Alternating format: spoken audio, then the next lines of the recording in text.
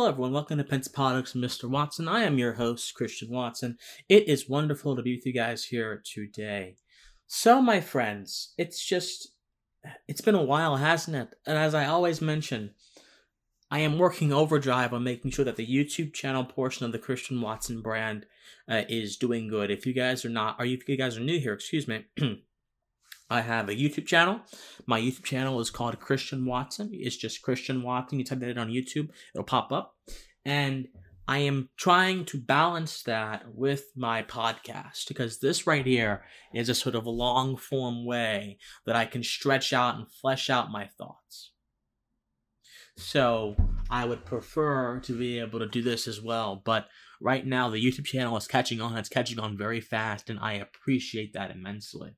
And so if you're not subscribed already, please go ahead and subscribe and leave me a comment on one of my videos saying, Christian Watson, I subscribe to you because of Pensapologix podcast. You told me to on the Pensapologix podcast, and I would appreciate it immensely.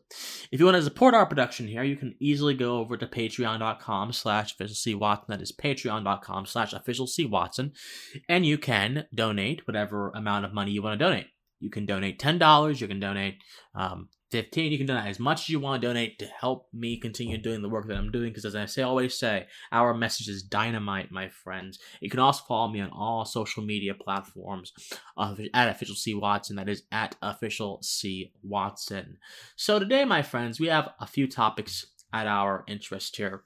Number one, the very insufferable Biden infrastructure plan, which in my opinion is not an infrastructure plan as much as a radical idea to reimagine the very basic philosophical precepts of the American experiment under the guise of paternalism. Now, America has had a similar episode of this kind of terror happen in the past, the past 80 or so years, first in the form of the New Deal, then in the form of the Great Society, and I'll talk about those two programs somewhat at length and try to relate them and the ideas that predated them to what we're dealing with right now.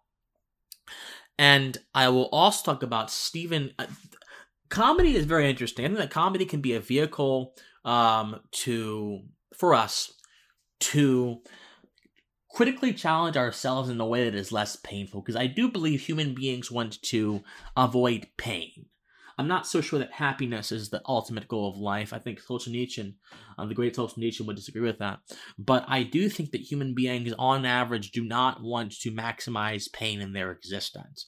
I think that is something that we are averse to, because in my opinion, it rebels against our base instinct of self-preservation, which is bound up in our physiology and bound up in the consequences of our natural human liberty.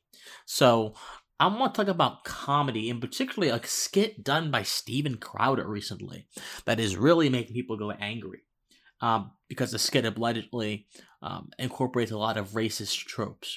And so I'm going to talk about that skit, and we're going to see exactly how a thinking person can navigate this very perilous world of eggshells and sensitivities, valid or invalid. Because in all honesty, we do interact in the world, and we have to learn. Now, one of the basic precepts of any human self-preservation is going to be learning exactly how to act responsibly and behave responsibly in relation to other people. Of course, you first contain that seed of responsibility. It germinates within you, but then when the seed of responsibility finishes germinating within you, you have to go over and actually make sure that other people are not being negatively impacted, their rights, so to speak, by what you're doing. Now, if a negative impact is simply something as, oh, well, you're hurting my feelings because you decided to go out and wear a dress today and you're a man. Okay, forget that. That person's obviously letting a subjective preference become a sort of existential crisis for them. But if the hurting is, hey, you just took my property, we have a tangible harm there that we have to correct. That we have to correct if we're interested in living in a morally just society. So we'll also discuss the Matt Gaetz incident a little bit. I don't want to spend too much time on it. I think I'll just tell you a precursor to my thoughts. I think that It's incredibly unfortunate. I think that if the allegations are true, I have to say alleged so I don't get sued. If the allegations are true, then it is even doubly unfortunate. But the fact that these allegations even have the steam that they have right now demonstrates that there has to be something to them, especially when the allegations go all the way back to Gates' time in the Florida State House of Representatives. So, all that and more on this episode of Pensive Politics with Mr. Watson.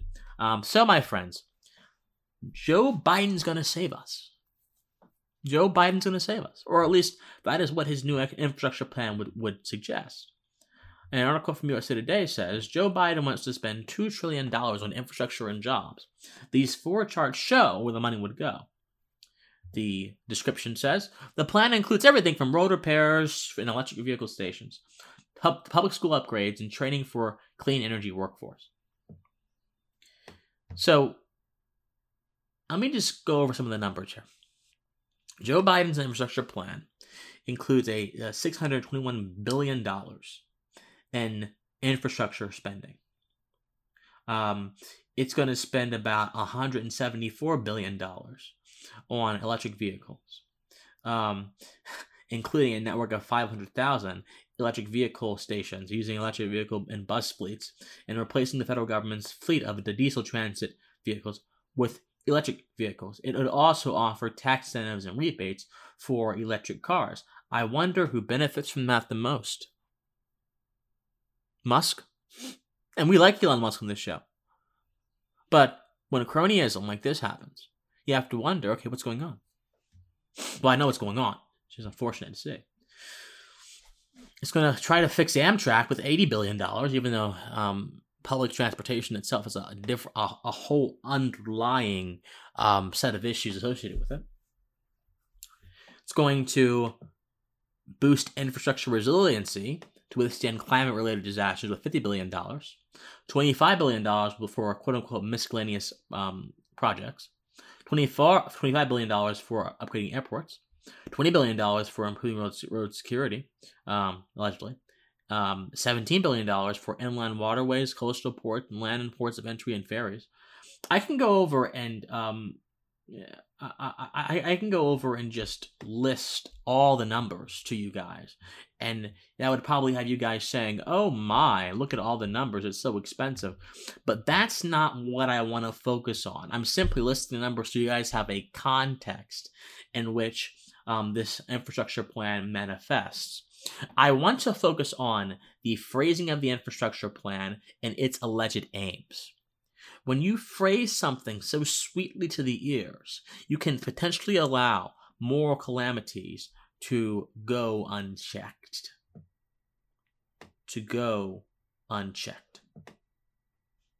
How is this so? Well, let's actually look at some of the taglines for the bill. So, tagline number 1 is transportation infrastructure. And the entire purpose of this tagline is to emphasize the government's role in allegedly maintaining and improving transportation infrastructure. Now, there is a sort of principal fallacy with this. The government does not have an interest in maintaining transportation infrastructure. People in the government have an interest in staying in office. And so, yes, they will presume that the various potholes that litter the American roadways, potholes and all kind of other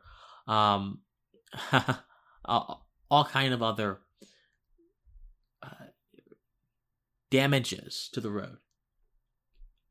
It is to suggest that the government inherently has a need, or inherently has an interest in doing and fixing those things. My question is this: these things occur so often.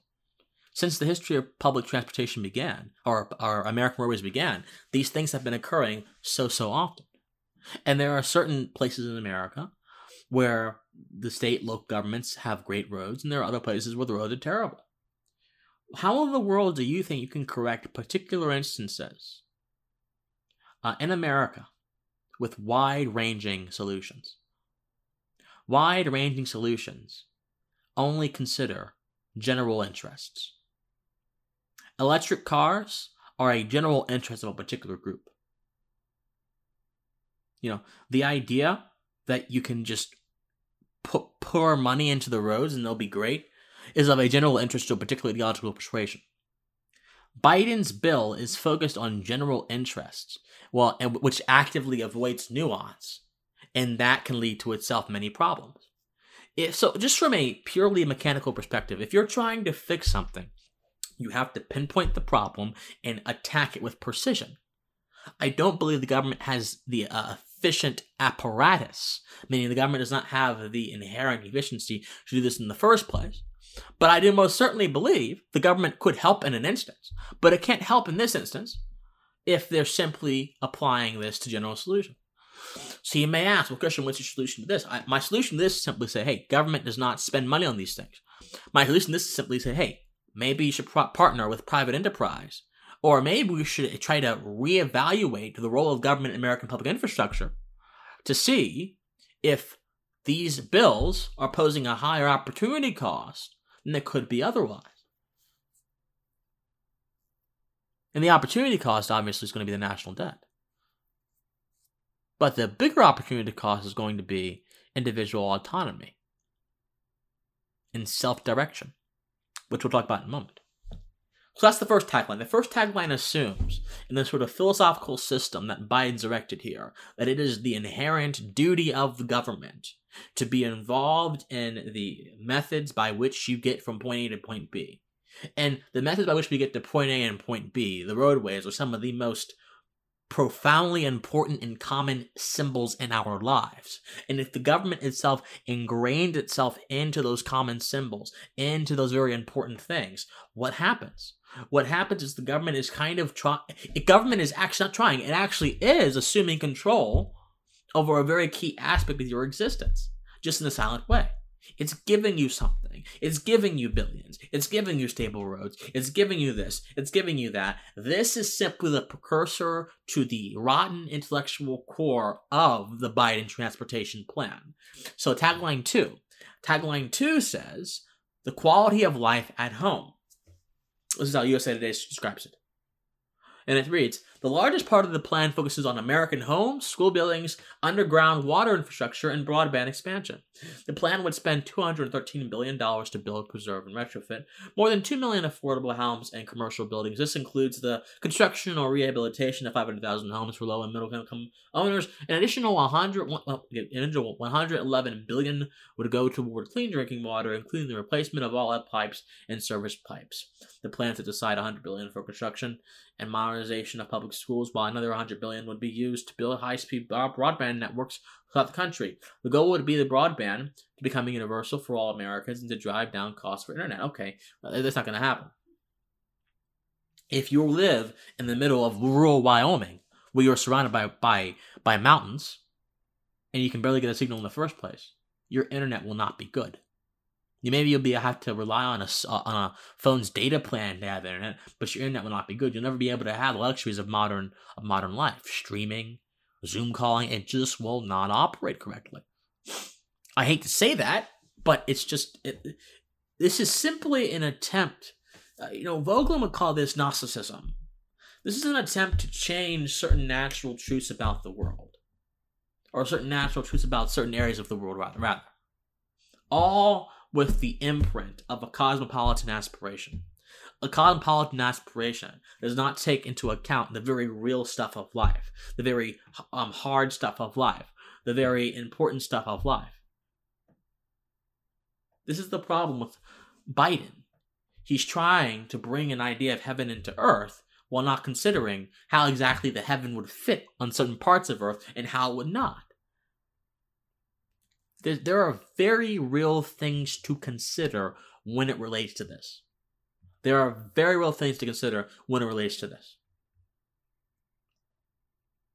The plan also calls $40 billion to improve public housing, $18 million for Veterans Affairs hospitals and clinics, $12 billion for community college infrastructure, and $16 million to plug oil and gas wells and reclaim abandoned mines.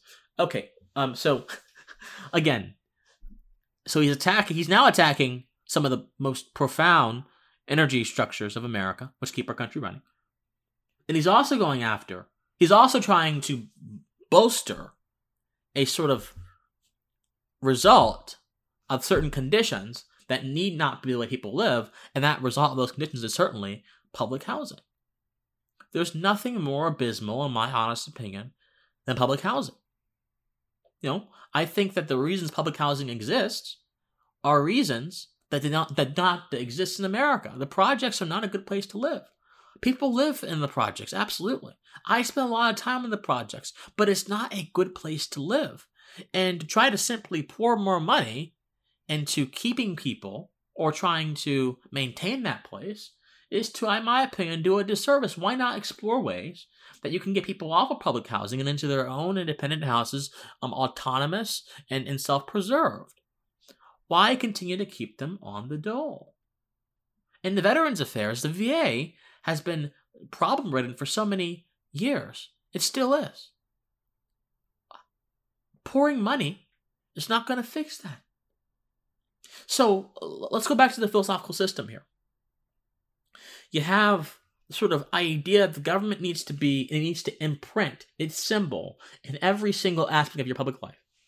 Then the idea that it's going to take that imprint and it's going to whittle them down towards schools, whittle them down towards energy, so you go from the very general idea, and this is what Aristotle would say, the very general good to the very specific good. So you whittle it down from the general idea of maintaining the roads and maintaining infrastructure, and that becomes, okay, since the roads and infrastructure gets you to where you need to go and get you all these places in society, let's continue to further enmesh ourselves into society. So, yes, money is the one thing, but the philosophical significance of this bill, how it's laid out, is even more profound. Joe Biden is quite literally trying to restructure the way you conceptualize your life by putting all this money and all these regulations in very particular stations and imprinting the government everywhere. So it goes from the general idea to the more specific idea to more specific ideas. So number 3 is the research for the elderly, caregivers for the elderly and people with disability. Biden wants to pump $400 billion to improve access to quality, affordable home or community-based care for the elderly and people with disabilities. It would expand a Medicaid program to make more services available and limited backlog. So again, here is the problem that Biden's saying here is that caregivers are not paid a lot. And so I think it's a problem. But there are plenty of caregivers in private service who are paid plenty. There are plenty of caregivers in hospice, people who are about to die, of course, but in hospice who are paid very good rates. Why does Biden, he's posing a false solution here. He's assuming, and this is what this bill does. It assumes the government is the only way to greatness. The government is the only way to excellence. So so when the government says this false solution and then enshrines this false solution with money, with pocketbook, it seems like it becomes final. Imagine that. When this grand authority has the gun and is able to use the gun to create a particular kind of plan and enforce a particular kind of plan, then doesn't that authority solution seem dominant? I think it does. And reason would tell us that it does as well. And of course, there's more research money going into technology and stuff of that sort. And so, of course, Biden believes he can pay for this by raising corporate taxes. And of course, Biden's plan is buy America and spend in America. And of course, he's gonna cause a lot of strain for companies if he wants to do that. But in the broader point, it's this idea, endemic into the idea that corporations have to pay this kind of stuff. Endemic to that idea is this notion that corporations owe us more than they give us through their services. That we can impose an arbitrary requirement upon corporations, and they, by the use of force, must pay those arbitrary requirements to us because they owe us more than their services. My friends, do you get what you're doing? When you say corporations need to pay for all this stuff that may or may not be related to them, you're doing a few things, actually. Number one, you're assuming there is a communitarian interest in every single aspect of development of the country. And there's not. There are different, complex, variated interests. Not every part of the country is interested or has the need to have their roads improved because their roads are just doing just fine. Not every part of the country is interested or has the need to have electric cars, because guess what? They're in the middle of rural nowhere where there are no electric stations. Again, so Joe Biden is taking this very general idea of America, taking even more general idea of obligation and responsibility, and I would dare say a morally irresponsible and illegitimate idea of responsibility, and imposing it upon the people who create the most value, and therefore enshrining the government as the parasitic leech that it is.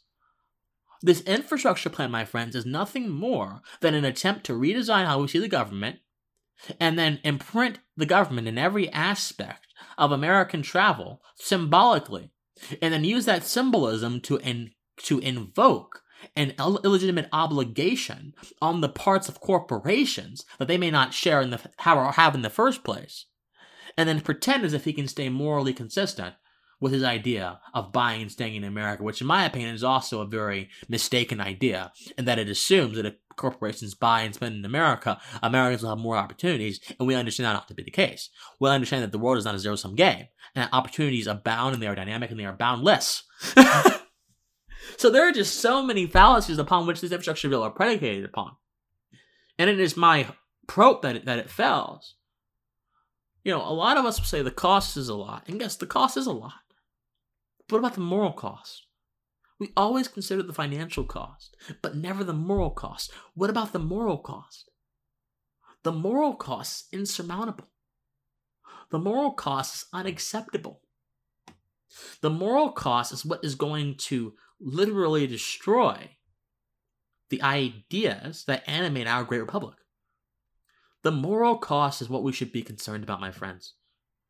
I think I said this yesterday. I said Biden's infrastructure plan enshrines paternalism and false saviorhood as the cardinal tropes of American politics. If related attempts to rescue people by overtaxing, overspending, and presuming to spend their resources better than they can or assign, the plan will fail. We have seen this so many times with LBJ, with FDR, even with a little bit with Barack Obama, and with Biden and his stimulus plan. We have seen this so many times. When in almost every case, the solution was allow individuals to use their creative energies to create beautiful things and to be the divinely inspired individuals that they were meant to be, rather than having the government regulate them to hell and regulate them to mediocrity. That's the solution. And so many of these issues have private sector solutions that Biden does not want to consider. Why not? Because for Biden, the government is much more than a medium by which we ensure our rights are protected and social stability is ensured. No, government is the fundamental organ, the vital organ of every aspect of American society. And if the government fails for Biden, the people fail. It's not a straw man that is indicative in his plans. All right, guys. We will be back after this break. Just really quick, please be sure to subscribe to Pensive Politics on all platforms, Apple Podcasts, Spotify, Stitcher. Be sure to support us on Patreon, patreon.com/FLC Watson. Be sure to share the show. Be sure to interact with me on Twitter, all my social medias. I will see you guys in a moment.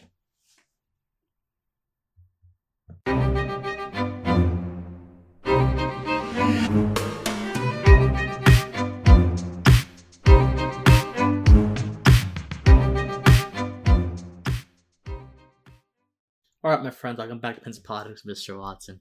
So as I was saying about the infrastructure bill, we'll finish up on that in a moment. It's symbolism can really determine how we see certain concepts in relation to themselves or other concepts. The symbolism of Mr. Clean is seen in relation, typically, against a dirty surface. The symbolism of a car is seen in relation to the road. The symbolism of a dirt bike is seen in relation to dirt paths. The symbolism of a book is typically seen in relation to a study area. Does this mean that these different concepts are necessary to be fulfilled on their own? No, I think the concepts can exist independently. But what I'm saying is, as a practical matter, we typically see the world in relation to different concepts. The symbolism of fire, depending on the environment, can be seen in relation to many things. The symbolism of a house on fire is typically seen, that's a bad example. The symbolism of a forest on fire is typically seen as destruction, although it can also be seen as rejuvenation and rebirth. And so if the symbolism of the government is involved entirely in the roads you travel on, in the healthcare you have, in the benefits that you get, and even in the cars you drive, then the government becomes a ubiquitous, all-pervasive necessity within society. And so that itself presents a false image of the government. That's why it's so dangerous, because it presents a very false image of what the government actually is. The government is not a necessity for our existence as human beings. The government is simply a medium, a buffer by which people who have malevolent intentions are meant to be buffered back by the government's force, although automatically giving people force who are still humans leaves open the possibility of those same people being able to use force malevolently. And most of the time, the government uses force malevolently. So Biden is symbolically reframing American epistemology. Biden is symbolically reframing American idea of life. Biden is symbolically reframing our understanding of the government in its proper role, or the government in this new ubiquitous savior role. And this is what FDR did. This is exactly what FDR did. People were feeling desperation. They were feeling anger. They were feeling even hatred. They were starving. FDR said, okay, I'm going to rescue you from this, then I'm going to do a bunch of other immoral things, like try to sack the courts, get my cronies everywhere, so my agenda can be pushed down the throats of the people. And that's so no moral, ethical safeguards that in the Constitution can stand in my way. All because you're feeling desperate. All because you're feeling bad. Biden is justifying this by saying people have been left behind. And other people, the corporations, are not paying enough. Again, the symbolism. It's the corporation versus you. It's your desires versus the world. And trying to manipulate the world to fit your desires. Trying to manipulate others to fit your cause, i.e. trying to manipulate corporations to fit your causes. It's rank Gnosticism, which simply means that it's a attempt to re-envision the world in a way it cannot be, ever. And in doing so, it treads upon ethical sense. It treads upon your being as a human being. This infrastructure plan is bad. It's more than just an assortment of dollars towards a bunch of projects that seem overly overpriced or that could be better handled by the private sector. No. It's much more than that, brother. So, that's my opinion about that. But speaking of something that's that's probably a little bit more consequential, the idea of comedy. So, we like to laugh, typically. I think a lot of people do enjoy laughter. I enjoy laughter. I actually enjoy watching. One of my favorite pastimes is watching some stand-up comedians when I'm relaxing and not doing intellectual work. But there is a question as to how far is too far when it comes to comedy? In the sense of, when you're trying to do political messaging when it comes to comedy, what is the best way to execute the message? I'm not saying what kind of comedy should be acceptable, because in my opinion, that's not your determination to make. That's no one's determination to make. That's the determination of someone who is interacting with comedy voluntarily through whatever medium they're seeing it in. Whether it's a stand-up comedian's concert, whether it's a Netflix special, that is my determination to make in my personal life, not a public declaration or public proclamation to make in the lives of everyone else. So, I'm not concerned about that. I'm concerned about how to effectively and artfully put forward a particular message. And Steven Crowder has kind of made me question this idea multiple times. You know, Steven Crowder, I've never been a very big fan. I think the shock value of Steven Crowder's comedy, if you could even call it that, is blatantly anti-intellectual. I think that it lowers the level of discourse. It appeals to infantile minds, and the minds of people who are motivated entirely by clicks, not enough by by the clicking together of concepts in their head, just by the clicks of views on a video. I think that Steven Crowder is just all around, his methods are just bad. The change my mind idea, where he just goes and pompously presumes he has the correct answer, which absolutely disgraces any sense of epistemic humility, and presumes himself to be this sort of knower of all things. Hey, I have this position, change my mind, and then setting himself against people who obviously do not have either the platform nor the knowledge to engage with him on an effective level, typically. Now, a few times what happens is people who actually know what they're talking about go up to Steven Crowder, and they absolutely just tank him, and he has to make excuses for himself. But if he was operating epistemic humility, no excuses would be necessary. Think about that. I debate people all the time. I am a individualist. I have unpopular beliefs. I debate all the time. I don't have to make excuses for myself. Because guess what? I never assume that I'm better than anyone else. I assume that I'm simply growing in this human experiment with everyone else. But when you have that hubris binding your perceptions, blinding you from the light of reason, as Zero Yekab, the Ethiopian philosopher, would say, as many others would say, when reason is no longer factored into your calculus, problems arise. And hubris is one of those problems, in my honest opinion. So, he recently made a special, and someone made me aware of this. I didn't know, because I don't follow him too much. But a fan of mine made me aware of this. Steven Crowder recently did a little bit of a comedy skit, repurposing characters from Sesame Street to make a broader point about wokeness, and to critique the race essentialism of the anti-racist crowd. Now, we're going to actually listen to a little bit. Brian, I'm sorry. Brian's the head of the Fed by Ribbons Network. Brian, I'm sorry. I hope that this is not too bad.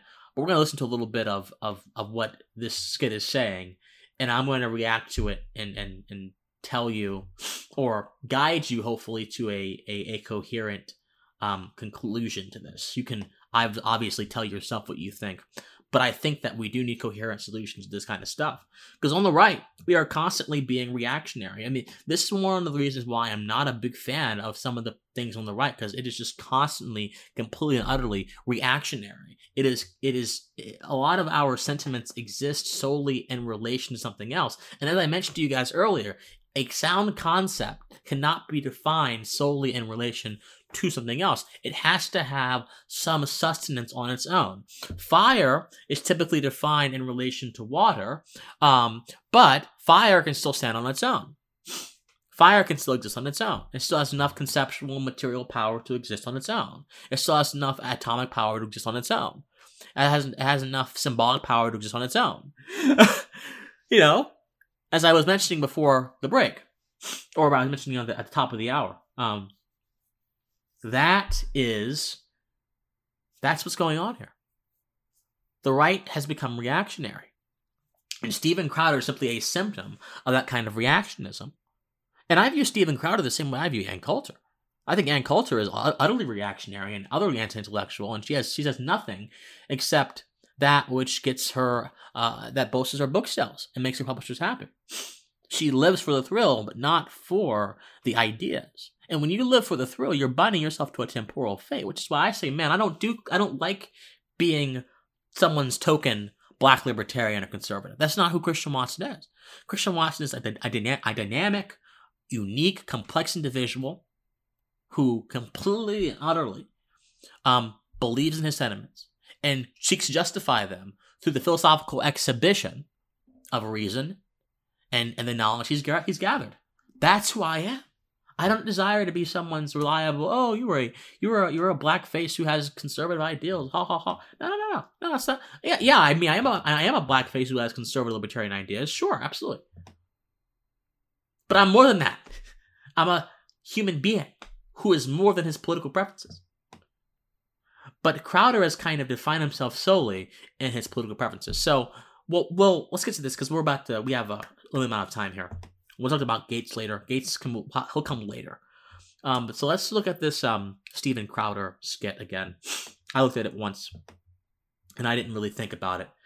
But I'm going to think about it with you guys. So without further ado, let's see what Steven Crowder has to say in his comedy.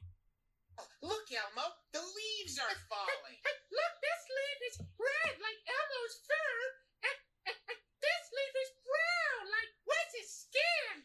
Tread lightly there, Elmo. Elmo has a question. Okay, What it is, hold up. Okay.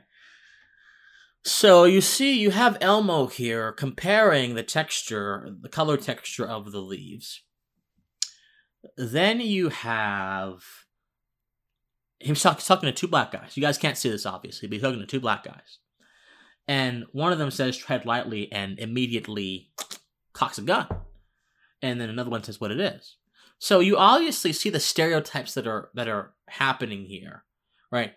Crowder is philosophically, he doesn't know he's doing this. I promise he does not know he's doing this. He's philosophically essentializing race and then relating that essentialization to a certain deterministic reaction that these two people who allegedly represent blackness or black people are supposed to have. So already, Crowder attempting to criticize diversity theory actually embodies the very principles of the same theory he's trying to criticize. Do you see this, guys? This is why reactionism is bad. If Crowder was trying to criticize diversity theory, as he should, as any thinking person should, then my God, Crowder should actually try not to play on tropes that reinforce a critical theorist idea of what the hell is transpiring in the world. How about that? But no, it's all about reactionary stuff. It's all about clicks. It's all about driving vain appeal. It's not about seeing epistemic humility. And stuff like this just gets me worked up. Excuse me. Let's continue. Elmo wants to know why his skin is brown. Oh, I know why, Elmo. My mom and dad told me it's because of melanin. Right, Dad? I ain't your dad. Oh, no. Okay, do you see what just happened there? The guy... So the black kid says, hey, isn't that right, Dad? I'm not your dad. Which obviously plays on the idea that black kids don't have fathers. On a statistical level, black fathers do tend to be more absentee than not. But it's still very important to understand that this is not... Just because this is the case in certain... Data does not make the man, okay? Data does not necessarily make me who I am or define my conditions. And the idea that we're going to look at data and use data to draw definitive conclusions about the condition of someone is to endeavor in foolishness. It is foolish because everyone is different and unique, and everyone's situation is different and unique. There are general truths, absolutely. There are absolute truths, absolutely. But we should not assume that a black kid doesn't have a father because he's black. You shouldn't assume that. There's no... That's not logical. But of course, this skit here is trying... Let's just keep going. What's that? Well, melanin is something we each have inside of our bodies that make the outside of our bodies the color that it is. It also gives us a competitive edge in all sports besides swimming. Oh yeah, my. Can't do that. Okay. Well, first of all, this is just ignorant. Melanin does not do this. There are certain different races in Africa. Not races. So there are certain different. If you are born in certain parts of Africa, you typically have the bone structure to be a better runner than if you're not. And so there's a reason, or in parts of the Caribbean as well. There's a reason why the Usain Bolt is the fastest man alive. There's something about that. There are certain African runners that just blow everyone out, including black African Americans, out of the water. So it's obvious that talent is not linked to melanin; it's linked to something else. I mean, and the idea that swimming. Okay, is it possible that? Okay, I don't even know an intelligent way to answer that critique. And obviously, people are saying, "Well, he's just trying to be funny." He's trying to make a critique of diversity theory by quite literally poking the bear and being somewhat racially insensitive. And that's an impotent effort. And to chalk up swimming to melanin, it's just ridiculous. Oh, okay, let's keep going. I don't know. Oh. If we all have melanin, why is Mr. Elijah's skin a darker brown than Wes's skin? Oh, good question, Elmo. Can I just tell you how ridiculous this Elmo impression is? It's just absolutely, utterly ridiculous. To think that people produced this and edited this and thought this would be a good idea to release is absolutely. This shows the poverty of artistic value in the minds of some people who surround themselves with Crowder. Because Mr. Elijah likes fat white asses. Okay, now there's this trope that black guys apparently like women who are voluminous. Again, how many more stereotypes can you just throw down people's throats? There's not necessarily truth to this stuff. Here's the danger with stereotypes, my friends. It assumes something is true from availability bias. So if a certain person has seen a black person or black people in a particular area do a particular thing, they will assume, oh, okay, black people like this stuff. Therefore, it becomes a general stereotype. So it goes from the particular to the general. And it does so off of availability bias. If you go to Ontario or Vancouver, I promise you'll find black people up there that are much more into veganism and vegetarianism than you would in Biloxi, Mississippi. The point is, we form stereotypes off of a sort of incomplete set of data that is then influenced further by a epistemologically unsound way of pursuing knowledge. That's how we form stereotypes. And for that reason alone, we should kind of eschew stereotypes, because we do not have this sort of omniscient information that stereotypes assume that we have. Someone said the problem with stereotypes is not that they're wrong, is that they're incomplete, but the problem is you're making certain conclusions off of incomplete information. So even in your case, Mr. Stereotype Defender, or Mrs. Stereotype Defender, you're doing something wrong. Let's continue. The color of our skin is an important part of who we are. In fact, it's the only thing that matters anymore. That's it. Just skin. Elmo's fur is red and soft. And I sleep with a wave cap. Things on the outside, like our hair color and our noses, mouth, and eyes, are hated by the white man. That's why we're taking this city back. That's what we're gonna do, Elmo. Take it back and give it to the black man. Take it from the evil whites. That's what we're gonna do. You in or you out, Elmo? Elmo's an ally. It's melanin where you burned down Mr. Hooper's general store? Yeah, but that old Oriental's got insurance. Yes, we long for a world filled without anti-blackness, and we do it to dismantle the Western prescribed nuclear family. We're creating our own paradise, like Wakanda. Yes. Oh, not okay. There's a few more seconds left in that video. We have a little bit of time here, and I'm not going to even entertain the rest of this nonsense. Wakanda, for those of you who are unfamiliar, is basically the home to Black Panther. Black Panther is the superhero who inspired a lot of passion amongst African American moviegoers, because apparently, according to the woke crowd, there's not enough black people in movies. I think that's incorrect, and that shouldn't matter in the first place. But anyway, you can see what Crowder's doing there. He's putting up these stereotypes, these caricatures.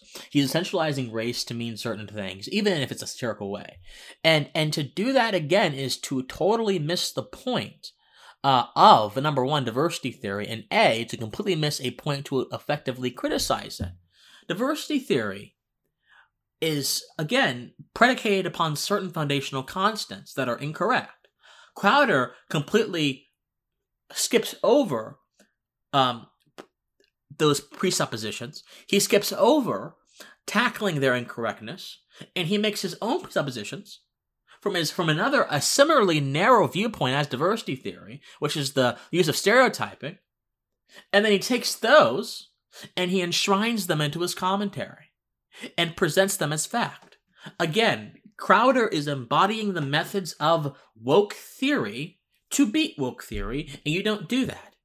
What did Kendi say? Kendi said in one of the first few pages of How to Be an Anti-Racist that the only solution to past discrimination is present discrimination. The only solution to problem X is another problem. Kendi does not necessarily understand that, of course, you cannot fight fire with fire without starting a conflagration. That likeness begets likeness and not the other way around. And Crowder is kind of embodying the same principle, just in a context that is a little bit more forgiving than Kendi's, because Kendi, unfortunately, is not joking, and Crowder alleges that he is, although if he is joking, there's no punchline, and if there's a punchline, I don't get it. So, I think that if you're going to criticize woke culture, be effective, be intelligent, don't be Steven Crowder. Alright, so Matt Gaetz, we're going to be very clear, we have about 3 minutes left. I don't know if the allegations are true. For those of you who have been following or have not been following, Matt Gaetz is alleged to have done multiple things. Alleged to have taken nude photos of women who he's had sex with and then showed them and boasted about them to people in Capitol Hill. He is alleged to have had a contest with legislators in the Florida House of Representatives to see how many married legislators he could sleep with. He is alleged to have trafficked a child, which is the primary charge coming against him. Trafficked a child across state lines for sexual purposes. Matt Gaetz is alleged to have done a lot of abysmal things. I don't know if these things are true, although I think they have pretty good basis in reality. And here's all I will say about that.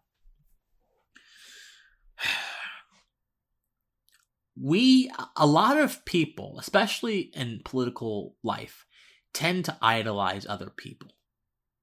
Matt Gaetz, by a certain segment of the population, was seen as this sort of brave, strong man of the American movement.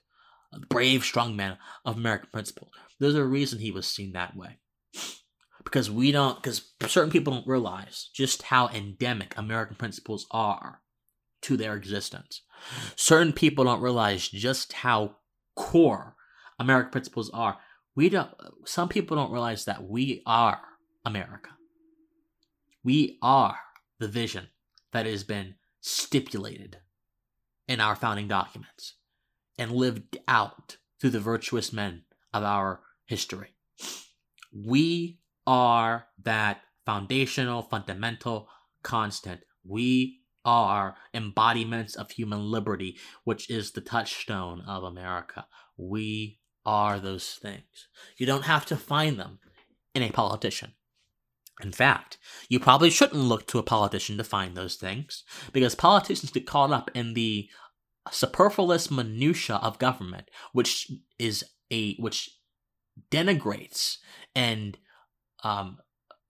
moves away from the foundational principles of America that I just mentioned that we are. Government is not concerned with those things in this modern day and age. I'm not sure there has been a period in this country where government was truly concerned with those things. Perhaps that is a very, very conception. But then, even during George Washington's presidency, there were problems. There were serious problems in this regard. So, my friends, here's what I would encourage you to do. Regardless of what happened with Matt Gaetz, regardless, I want you guys to make sure that you are not putting your faith in people. You put your faith in principles.